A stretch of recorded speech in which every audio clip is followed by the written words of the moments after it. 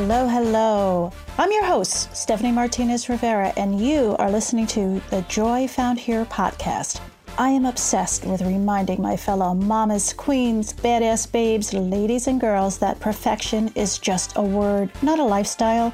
Multitasking is overrated. Comparison is a theft of happiness. And yes, you can put yourself first. Oh, and by the way, for optimum results, you should. I'm a New York girl from a small town, part-time badass, proud mama bear times 3. I've seen 60 full turns of the sun. I've learned the importance of how kindness begins with you and your self-talk. Join us each week as we help you navigate both the messy and the magical season of this crazy ride called life.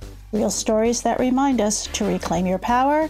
The sun does come out after the shitstorm. A good cry can be cleansing, and we really don't know who sits on top of the mountain of judgment. Sit back, plug in, fill up your cup. This is your time. Remember, you've always had the power. Welcome to Joy Found Here.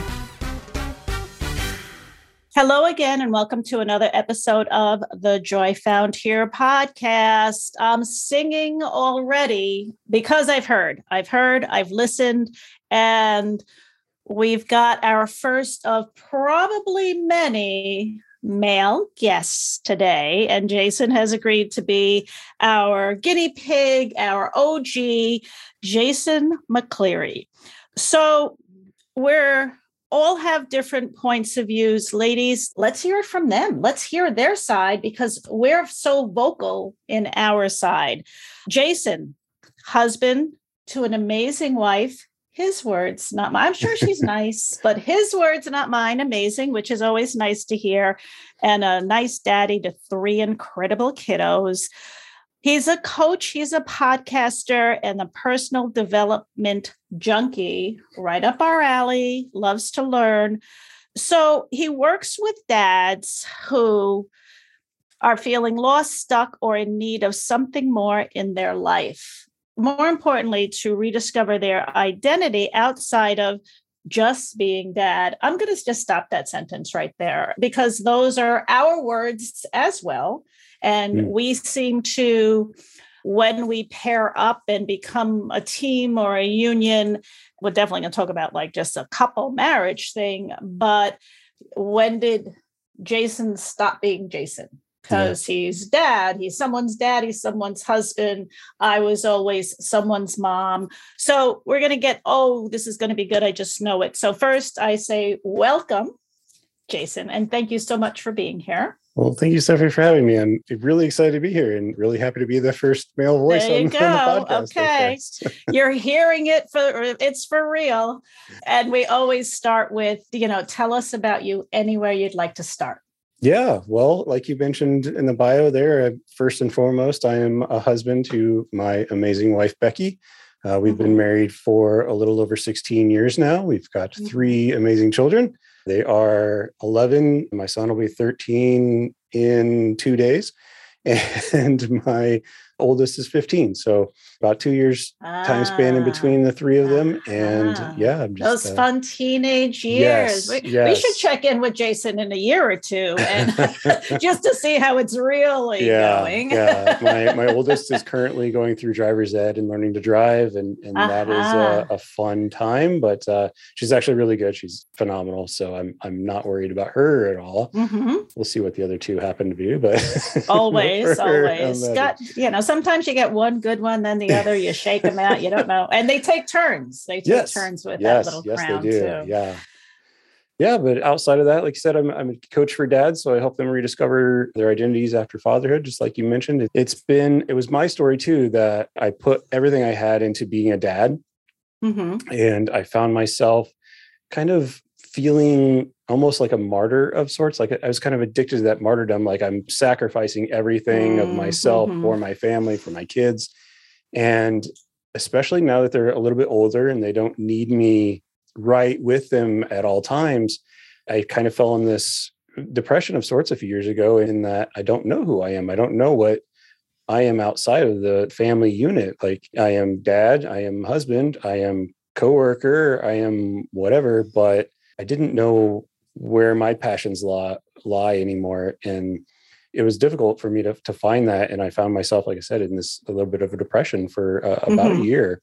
Until I finally discovered a way to do that. And luckily, with the help of my amazing wife, who has always been super supportive of me, we've been able to not only turn that around a little bit, but also find ways to really thrive in not just our marriage, but as a family unit, and also individually as Jason and Becky. We've definitely been able to find that little piece of ourselves, and that has helped bring everything else together even more, with more strength.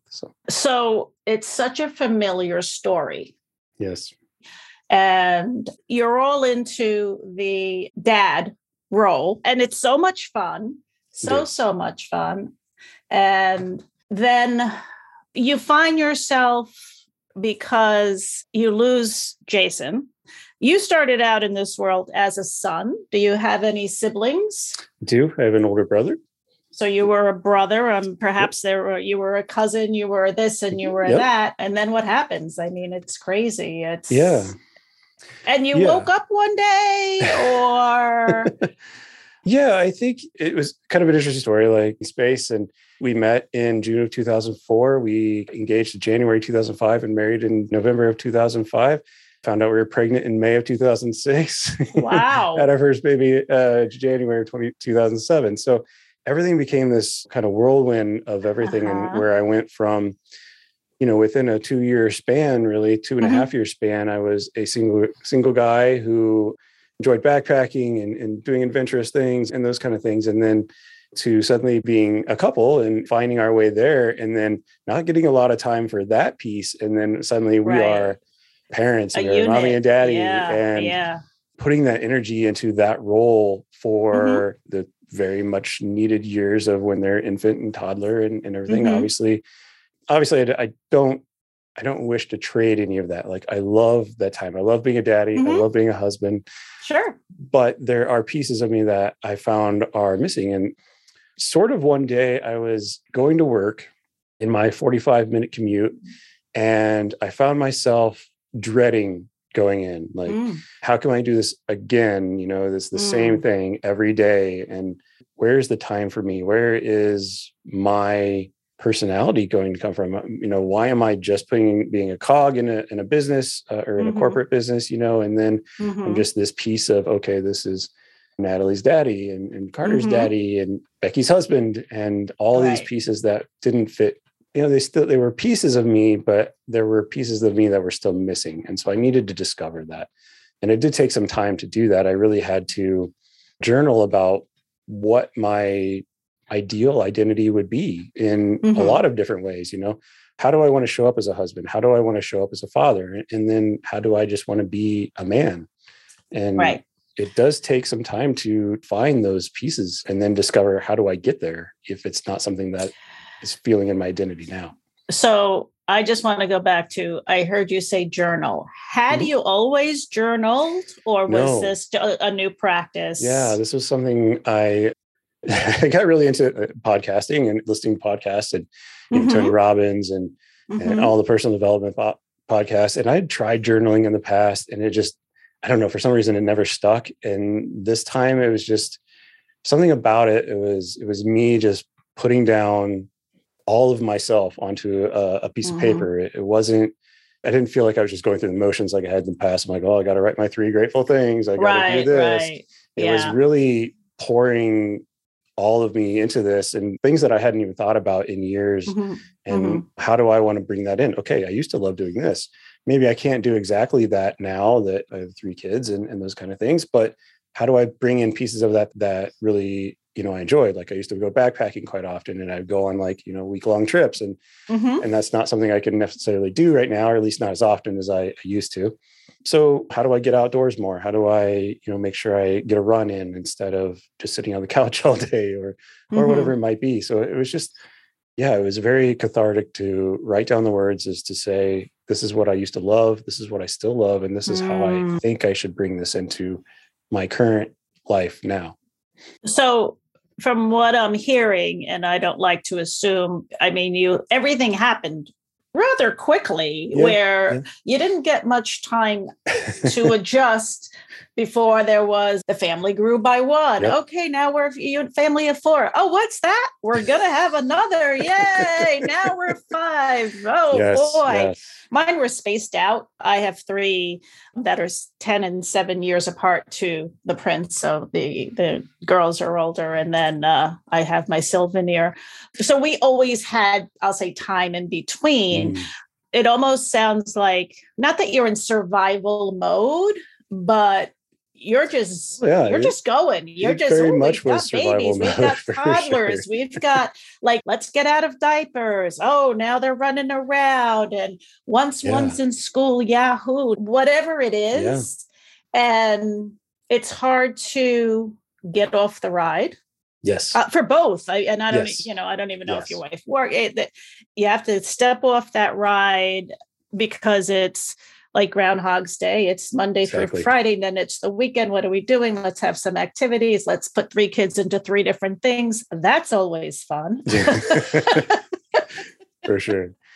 It was kind of the point where my wife would kind of yell at me on Sundays where she's like, "You're just crabby. What's going on?" I'm like, "Well, it's just going to be another Monday, it's as much as, a case of the Mondays kind of thing is cliche. It was very much that. And it just felt like, it wasn't even like the work, right? It wasn't job. It wasn't that. It was the monotony of everything. And I very much felt like I was just drifting. I was just kind of sitting on a boat in a river of life and just letting it push me where it wanted to go and not being very intentional about pretty much anything. And you could definitely see it. I definitely, I gained a ton of weight. Our relationship didn't falter per se, but it wasn't awesome. It was good. Yeah. It might not have been thriving. Exactly. Yeah. And since that time, we've found ways to really come together and create an amazing marriage that I'm really happy about, and I think is a great piece. But yeah, you do kind of feel like you're just drifting through life. And that was part of that journaling too, is I just want to figure out how I can be more intentional with every single aspect of my life that I felt was very important. I too have a long commute, hence early podcast listener, and here we find ourselves. We're going to talk about your podcast in a little while. It's so funny. But as you're listening to the self-developments, obviously it's resonating. And I'm sure you've heard that. I love this quote. I really have to remember who in the world said it, but I remember hearing, you can go back to the basic of when you're on the airplane, they always tell you to put the oxygen mask on first. Yeah. And we poo-poo that idea because it doesn't apply to not us, because we can keep all the balls juggling in the air. But the quote is, I have to have my cup filled and overflowing. Yes. So that the people, my people, whoever, you get my overflow. If we knew then what we know now, but you know what? We needed to learn that to be where we're at. It all needed to happen to put yourself as a priority. And I'm a big proponent that is not selfish. Right. It is self-care, my friends. Exactly. Self-care, because you said, I'm a much better person. I'm a much better partner. I'm sure you were a great dad, and just even better because you're happier. Exactly. This is an interesting conversation I had with my wife when I first started the development of creating who I wanted to be. Was I felt like the first thing I kind of tackled was my physical health. I felt like that was something I could control rather quickly and take care of that. So the story I was telling myself when I was just getting overweight is that I didn't have time to work out or eat or whatever, because that was taking time and resources away from my family. Right. Yes. And I couldn't be, it was interesting. I used to walk in the morning and I'd go out like 6 o'clock in the morning because I'm an early riser. And then we got a puppy, and every time I would go out, she would bark and bark and bark and bark and keep my wife awake. And so I felt like I couldn't go out anymore. So at that point I stopped walking, and again, felt like I needed to sacrifice something of that was good for me in order to make the rest of the family happy, or, create some peace or whatever it might be. But I had this conversation with her when I decided I needed to do something for myself. And she's like, of course, all you need to do is talk and say what's going on, and we can figure things out.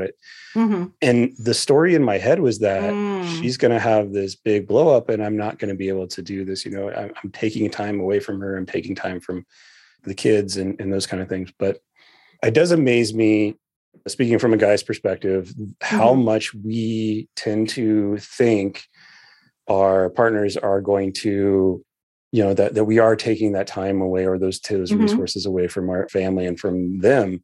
And the conversations that we have, those uncomfortable conversations, we in our head think they're going to be so much worse than they actually are going to be. And time and time again, this happens with my wife. She continues to amaze me on the grace that she gives me. But I think that obviously plays out in mothers too. Yeah. In people, people, because I think we're all really good about writing the story in our head. This is how it's going to go. Yeah. I'm going to say this. She's going to say that. Yeah. It's not going to go well. She's not going to be happy. But meanwhile, quite honestly, if you were talking about, let's say, describing your story, let's say to a friend and be like, oh, my poor friend, he really needs, he wants to take care of himself, but his wife is not going to be happy. Imagine that. And yet that's describing your amazing wife. And how long does this walk take? You're not walking for a day. You're not walking for 8 hours. It's 30 minutes. It's 45 minutes. Yeah. Exactly. In the course of how many minutes in the 24-hour span? I mean, we make all of these, the brick walls that we can lay so quickly. Yeah. For no reason. Well, okay. So you have this conversation. You discover again that you're married to an amazing woman who's like, yeah, come on. The struggle is real. And I think what's, I'll say, refreshing, and certainly not surprising, is that it's real for both parties. We as women, we're the mothers, we've birthed these kids, and 9 out of 10, we are the main caregivers. Or if we're both working, then, we're both out of the house. And then there's the daycare, the pickup, the everything to coordinate. But it's almost sometimes I think we want to wear it as a badge. I do more. And I don't know if there was any scorekeeping in your relationship, but that's so common. And then that, of course, can lead to a good old silly fight over nothing. Yeah. And that did come up a fair amount when we were, early in our marriage. And we've kind of adopted this idea of radical generosity now. This was a concept that I got from an author that was on my podcast. The book is called The 80-80 Marriage. Nate. I've heard him. Yeah, Nate Klimp is the author. Him and his wife wrote this book, 80-80 Marriage. And the big theme of it is this radical generosity. And instead of keeping score, trying to figure out how you can be more than a 50-50 marriage, right? You're not sharing responsibilities per se. You're trying to figure out ways that you can delight and go above and beyond. So things like either bring my wife coffee every morning or pick up Starbucks for her if I'm out or something. And it's such a little thing that you may not even think about it, but yet, it's really set the tone for the day. Yeah. And there's so many, I don't want to generalize this too much, but there's a lot of guys in some of the dad Facebook groups and those kind of things that are, well, okay, but if I do that, she's not going to reciprocate. And I'm like, so scorekeeping. There's the score exactly. There. Exactly. Get the pad out. Get the scorekeeping. It's just stop. I think they'd be surprised that it. Yeah, absolutely. Are they doing it too? Get reciprocate? Exactly. Yes. My response to that is I don't need my wife's permission or acceptance for me to show love to her in these small ways. And I don't need that reciprocation. And she does, but I don't need that. My purpose for doing these things is to show that I love her and that I care about her day and making her smile in some little way. It's not to, okay, if I do this, maybe she'll, give me a massage later or whatever it might be. It's not the purpose. And I think if you're going at it that way, then you're going to be disappointed a lot of times because they're not doing exactly like you want them to, even though you never asked them to actually do something for you. But, and that communication has been really important. It is amazing when you do actually talk. I mean, I'm into the marriage game. Next week, I think will be like 38 years. Congrats. And I always say it's the longest 30. I mean, it's hard. It really, truly is. I mean, kids out of the house, thank God. Now, we're expecting a grandchild this summer. It's also exciting. But he still makes me laugh every day. Great. I can't ask for anything more. Do we disagree loudly? Yes, we do. We absolutely do. But that's just like our banter, and that's what works. And nothing is personal. And a lot of times when he says something or when I say something, he honestly had no idea. And in my head, I'm like, well, of course he sees that. He's just doing that to piss me off. This and and he's not. Yeah. There's the story again. Exactly. It has amazed me how much or how often the simple phrase, I'm hearing this, is that what you mean to say, has gotten out of so many arguments. Yeah. Well, very, very, very true. So what came first, the coaching group or the podcast? Were they simultaneous? What made you say, I'm not alone? And now I'm going to throw 28 questions at one time and decide which one you really want to answer. What I really want to know is when you're going through, I'll say your awakening, your friends, your male friends, either coworkers or buddies, is that an easy conversation to have with them? As women, I think we tend to, it can definitely turn into a bitch session, of course, but when you're in the middle of some sort of a growth period, some people may look at you a little side-eyed. So what was that like? How do you share that? Well, stepping back to the first question, the podcast came first. I started that because, I wanted to learn the things that I didn't know. And I thought the easiest way to do that was to talk to a bunch of people that were experts in marriage and parenting and personal development and all that kind of stuff, and start doing that and talking, to have those conversations. And then that kind of morphed over time into teaching more of what I was learning on the other side of it. But that was 2019. Yeah, beginning of 2019 is when that first launched. And the name of the podcast again it is the Epic Dad Podcast. The Epic Dad. I love the words. Yes, Very clever. I definitely did not start it because I was an Epic Dad. I wanted to become one. And I continue to be a work in progress. So like it. But to speak on the kind of bigger part of that. Yeah, when I started making changes in my life, my friends were, there was kind of two camps, right? You hang out with people who tend to make you feel good, make you laugh, make you do whatever. I started to notice when I was talking about the things I was learning or the things that I was trying to change in myself, there were some guys that were like, oh, that's really cool, man. How are you doing that? Blah, blah, blah, and being real supportive and those kind of things. And there were a few of them that were like, well, that's just stupid. It's not how a man should be, or blah, blah, blah. And they might be the scorekeepers.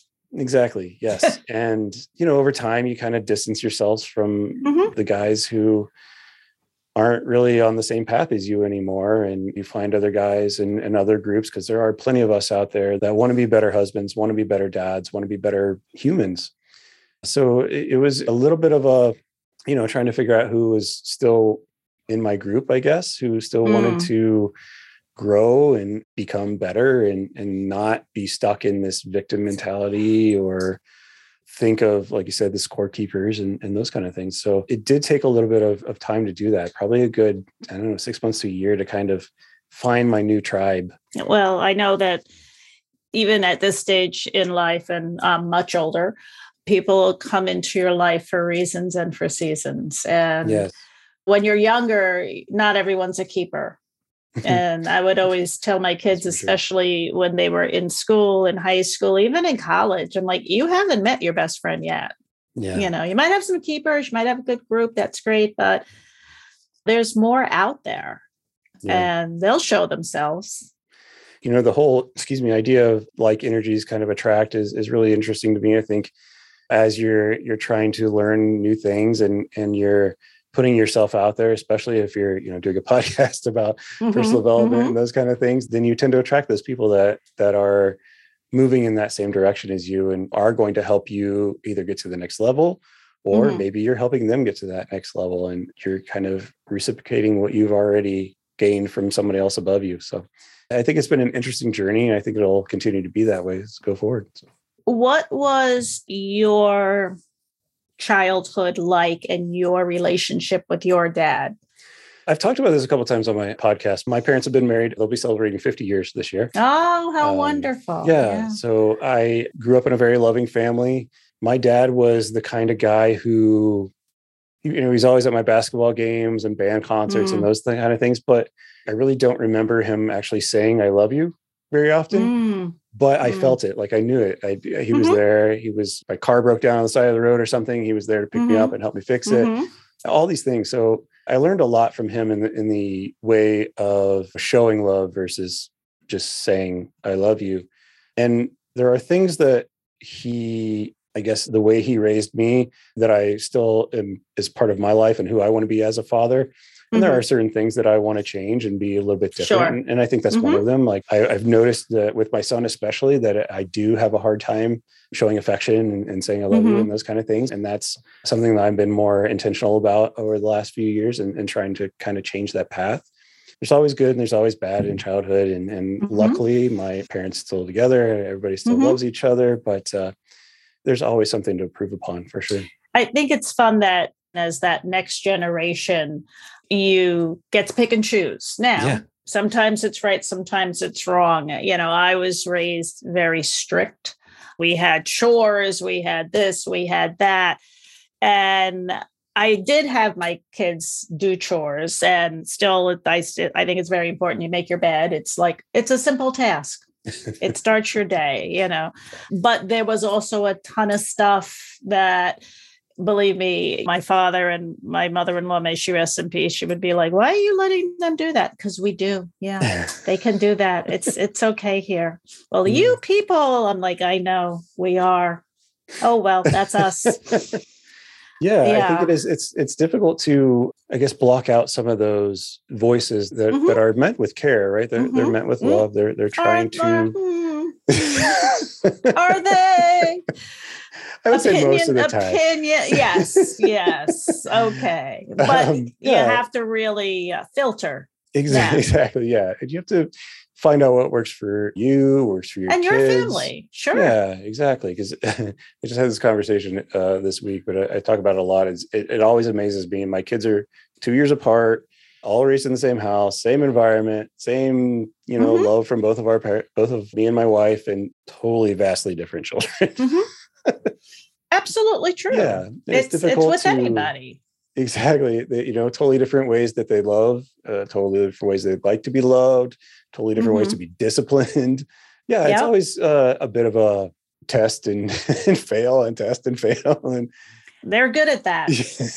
that and you're a little outnumbered. Exactly. Yes. They can definitely, and they're closer in age, that they can definitely they form a coup. Yeah. They can definitely form a coup if they were really serious. But I'm curious on your opinion as far as, do you and your wife have, let's say, a consistent policy? Like doesn't matter if they asked you or if they ask mom, are they going to get the same answer? Because this is, how we feel about this, or what did your mother say? Yeah. Believe me, they would always play us. So. Oh, for sure. I would say on the big things, we're usually in line. If there's an occasional, can I have a cookie? Well, sure. Maybe that slips through every once in a while. But yeah, the big things, they know how we feel about certain values in our family and about how we raise each other up. And those things, those big, important values with the family that we're all on par with. But yeah, there's always those things here and there, like, well, mom said no, but can I ask you? And maybe I let it slide. It just kind of depends on what it is. But generally speaking, we're on the same page. Yeah. For most times, it's definitely important. You had said earlier, and I'm just curious, that your 15-year-old is learning to drive because she's going to driver's ed. Yes. So after having 3 kids, and my two older girls were late drivers. I mean, we here in New York, you can drive at 16. They didn't even show any interest till they were like 19 because their friends always drove them everywhere, and that was fine. And even at that point, and one did take driver's ed, one didn't. And I swear there should be a law that parents should never teach their children how to drive. You lose like 8 years of your life during the process. That's something that I have to do versus my wife because she gets a little bit anxious with it. And actually, they are required in Illinois to have a driver's ed of some sort, a certain amount of classroom hours, and then a certain amount of driving instruction with them. But then, what is it, like 60 hours that you have to have for where you don't have to parent or an adult. Yeah, that process has been interesting to see. It both scares me and makes me proud that she's an amazing child growing up to be an amazing woman. But then again, it very much scares me to see that she's 3-4 years away from leaving the nest, right? And kind of going off. And it kind of makes me think, am I passing along the values and lessons that I want to make sure she has before she leaves the house? So yeah, it's definitely bringing up feelings. 18. You're welcome. We have them. Yeah. 18 summers that go really, really fast. Yes. But my oldest did not go away to school. So I had a little time with that. And when my middle one did, I wanted all of my kids to go away because I was never afforded that opportunity. And I'm like, you're going, for sure you're going. And it was, my older one who's like, I don't want to go. I'm like, what? Wait, what? That's not in the plan. So she stayed local. And so when the middle one went, we packed up that car and packed out that room and brought her to lunch and bye-bye. It's a high five moment. Like high school graduation, one of the top 3. I just loved that day. It's such a proud, they worked hard for that. The kids do, but it's a great parent moment. And we don't give ourselves that high five. When they go to college, do you miss them? Yes, because then it's a whole new family dynamic. But when they come home, that they did it, the independent, teach them how to do laundry, you got to give yourself a high five. I see a lot of people get too caught up when those kids go away to school. Then what? That's their cohort. That's their identity. And then they're just stuck versus, damn, Jason, great job. Look at her. She's living, on, she's figuring it out. When she's not sure, she's still caught, whatever it is. Yeah. Me personally, I just hope that instill enough, like I said, values and love and respect that if she does have some issues, that she can call me and she knows that she can call me. And and if there's trouble for some reason, that I'm still there. And I had a conversation with an author who was on my podcast who wrote about her dad, who was, a really amazing force in her life, if you will. And she talked about how she went to a party in high school and there was some underage drinking and kind of got in trouble, but was still able to call her dad and have him kind of come and rescue her in a way. And I always thought to myself, like, I want to be that dad that can, no matter what's going on, maybe she's going to get in trouble, but she knows that she can call me. Right. And I'm going to come and help if I can. Yeah. And that comes with a lot of conversations. Yeah. But then the hardest thing is, we did that as far as like amnesty free. I don't care what time of night it is. It didn't go on forever because, after a while, how to make the better choices. But, while you're in school, and especially with young girls, not feeling it, or that the crowd is going to leave to go to second location and you shouldn't. And now in this day and age, text, here's the code word, drop the pin. Yeah, absolutely. And no questions asked, never have to talk about it if you don't want to. But just the conversation of having that repeatedly, not just the night that they go out for the party or whatever. Right. Yeah. It's knowing that. And if they do reach for the card and do call, follow up with what you told them, that it's going to be, and even if a friend calls and they're really drunk, it's going to happen. And then the next part of that is how we react. Yep. Like you said, it's kind of the whole conversation. It's how you act on the little things too. It's okay, they accidentally drop something and break it. Did you freak out on them and scream at them and why are you dumb and why are you breaking things, or are you understanding? And all these little things are going to add up to when those big problems do arise. Do they still feel comfortable to call you? Right. And I mean, today's world, even crazier with just the amount of social media and noise that is at you at 24/7. And I'll say the extra little prayer for you, Jason. Thank you. How the children, because they're 2 years apart, are they close? They all get along. I mean, they're siblings, so obviously there's some sibling rivalry every once in a while. But yeah, they all get along pretty well. I hope that stays into when they get older. My brother and I we're 4.5 years apart. I'm the younger. And we were never really super close. Part of that was because I was 15 and he had his first kid at 19. So we were in very different places. Different, right. And so we weren't very close and continue not to be. It's not that we hate each other or anything. We just don't chat very often. But I hope my kids kind of stay that way. They're definitely, hanging out together. They might actually be hanging out together right now, but it is interesting how they do interact with each other, though, because my two younger ones are super close. They're together almost all the time. But part of that is, the maturity level, because like I said, my oldest is in high school, and so she wants to do the high school thing. And right. And I hope that remains. And I hope I can somehow maintain that for them, or at least, help. It is nice to know and to see. Again, two are in their 30s and my son turns 26 this year.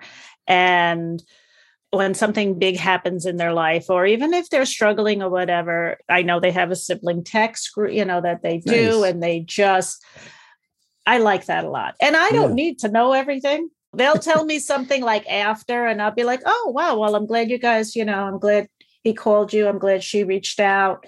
I'm glad you guys worked it out. I'm good. So it's nice that they definitely have each other. Yeah. So on your podcast, tell me, who was, I'll say what you think is one of your most interesting guests?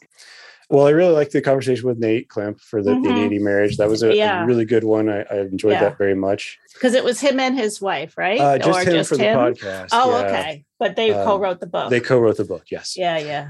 I think they interviewed a couple hundred different couples or something along those lines. But yeah, that was a really good one as far as marriage is concerned.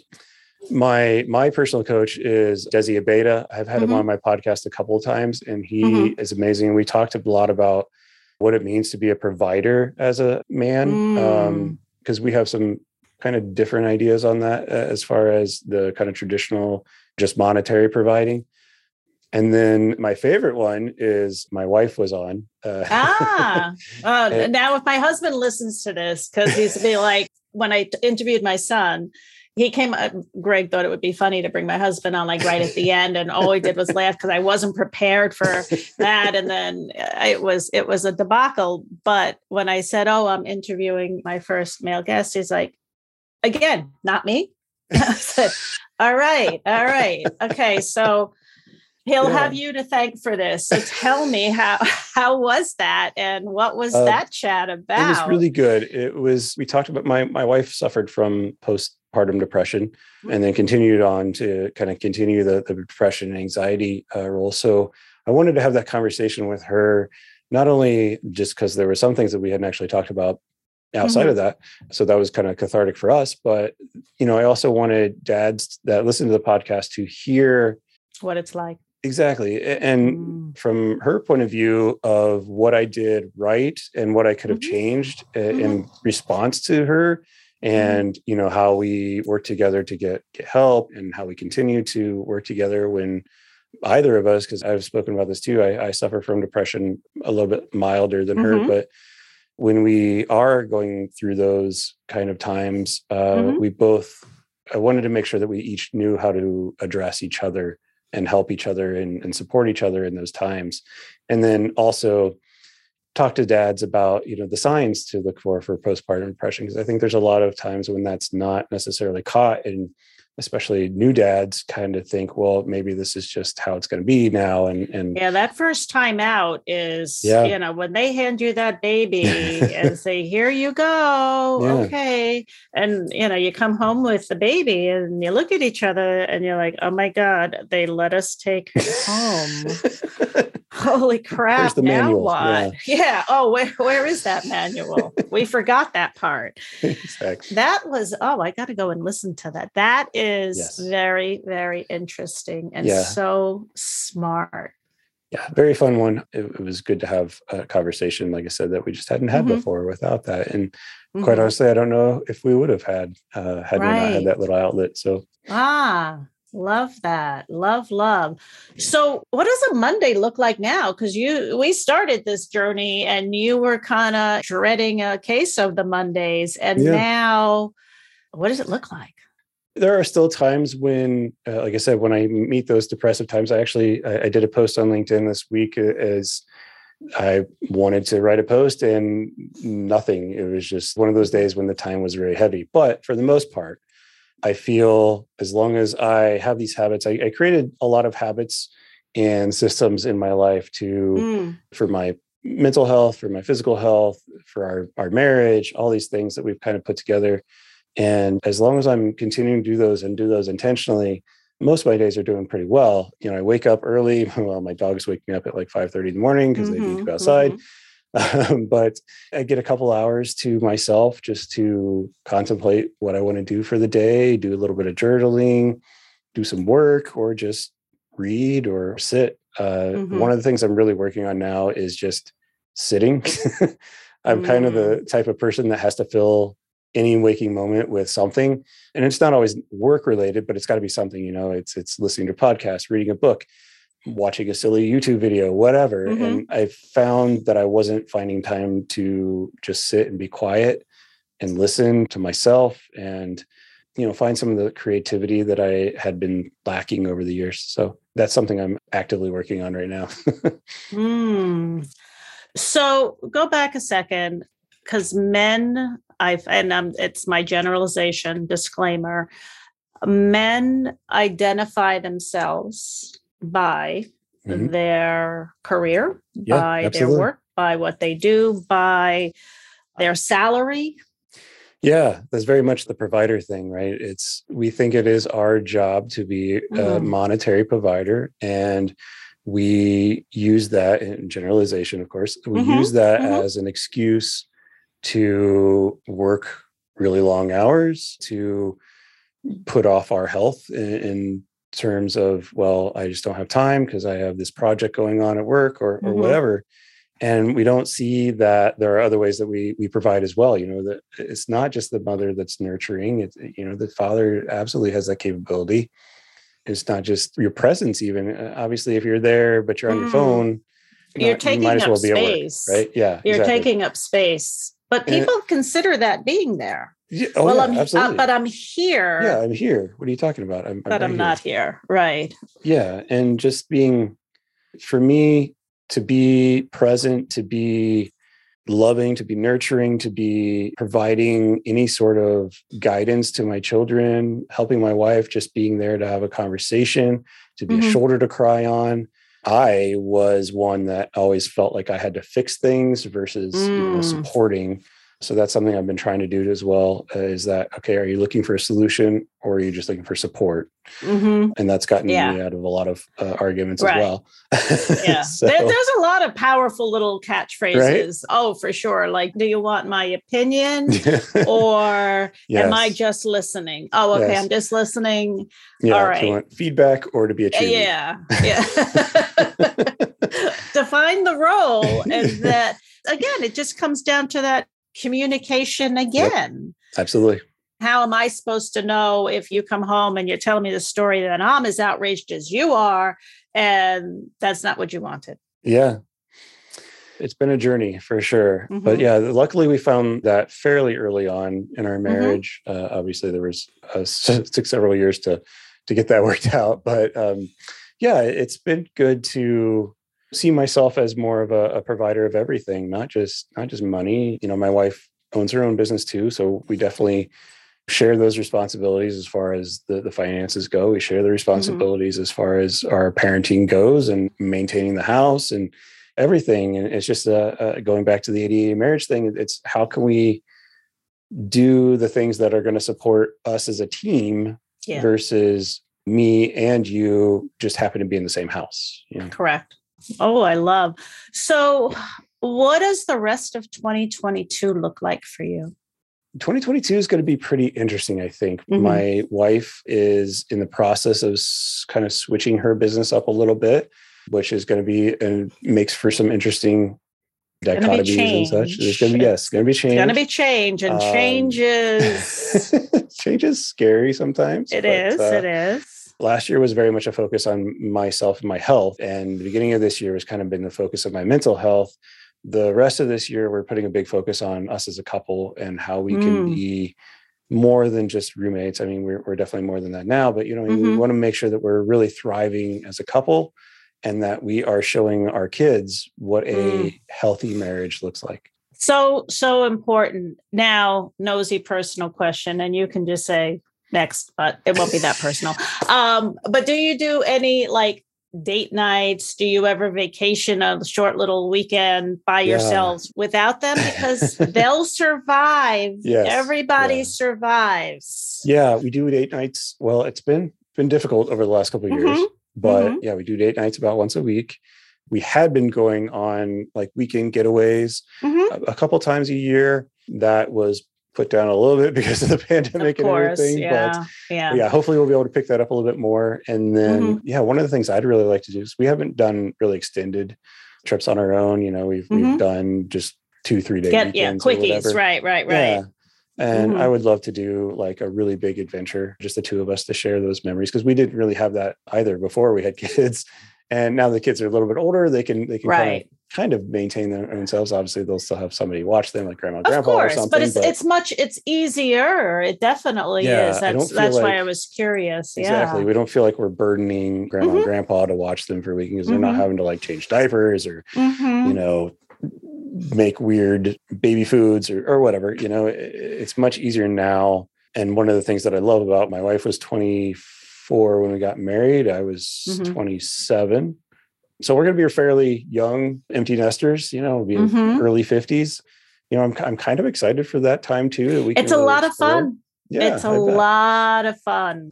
As they're in high school and you're already starting to experience they don't want to they don't want to hang out with us. They have friends and all the power to you, but it's a great time to rediscover yourself personally and then do stuff together. And we do even during the height of the pandemic, when most everything was shut down and it was crappy. It was a crappy spring. It was rainy and cold and damp. And I'm it just can't get any worse. But on Fridays, just to get out, we would just get in the car and drive, and we would just drive out east and just, wow, nothing's really happening. Or maybe if a nursery was open, let's go buy some flowers earlier. I felt funny even saying date night because people make that to be a whole big deal. Hey, let's go out and grab a cup of, I have to go make a return. Come with me. Believe me, whenever I say that, I know the first question is, how many stores? All right, I'll give you 2. But it's just time in the car. Yeah. And it's just time together. Yeah. And that's the kind of things we've been doing now is, go for a walk around the neighborhood or we got these little, thought I had them here, but they're little question cards that just do little things where haven't we traveled that we'd love to travel and have a conversation about that. Just small things that don't have to be, don't have to spend any money really. And don't even have to get away from the kids too much. We could just say, we're going to hang out in our room for a couple hours and you guys can go watch a show or do whatever for a little bit, which is again, something that we couldn't do when they were tiny, but now that they're older, it's, gives us an opportunity to rediscover each other. It's getting there. And from one empty nester, one came back after college and we're like, oh, okay. But once he left, I'm checkered flag. Yes. It was, it's a lot of fun. It's a lot to look forward to for sure. I thank you so much for this time. So first, name of the podcast, if you have the Facebook group, your coaching, and where we can find you on social. Yeah. So the podcast again is the Epic Dad Podcast. It's on Spotify, Apple, pretty much all the things. The Instagram I'm on somewhat, not very much, is epic.dad.coaching. And then I'm mostly on LinkedIn these days, and it's just Jason McCleary, and you can find me there most of the time. And podcast, or the website is epicdadcoaching.com. Epic Dad. Yeah. I think I enjoy the point of view, but at the end of the day, we're all still just people, different genders by birth, who have the same feelings, who have the same insecurities, who write the same silly stories in their head. Absolutely. That aren't true. For sure. Yes, I've enjoyed this immensely. Thank you very much for having me on. Thank you. Thank you. And okay, first of many, I'm going to tell you, I think it's going to make for a nice Father's Day. And for everyone that still has their dad around, I'm lucky mine at 89 is still with us. I wish everybody a wonderful, happy Father's Day. To those with us, to those we had who are always with us, I appreciate everybody listening. Love your comments. And you see, I am listening. I'm doing this. So website, joyfoundhere.com. Drop them. We'd love to hear more. And thank you as always. Be well. Thanks for listening to this week's episode of the Joy Found Here podcast. If you've enjoyed what you've heard today, please share it with a friend. And of course, if you haven't already done so, subscribe, rate, and review the show on your favorite podcast player. Don't forget to head over to joyfoundhere.com for any questions, comments, and feedback. Until next week, keep your head up and your crown straight. You've got this.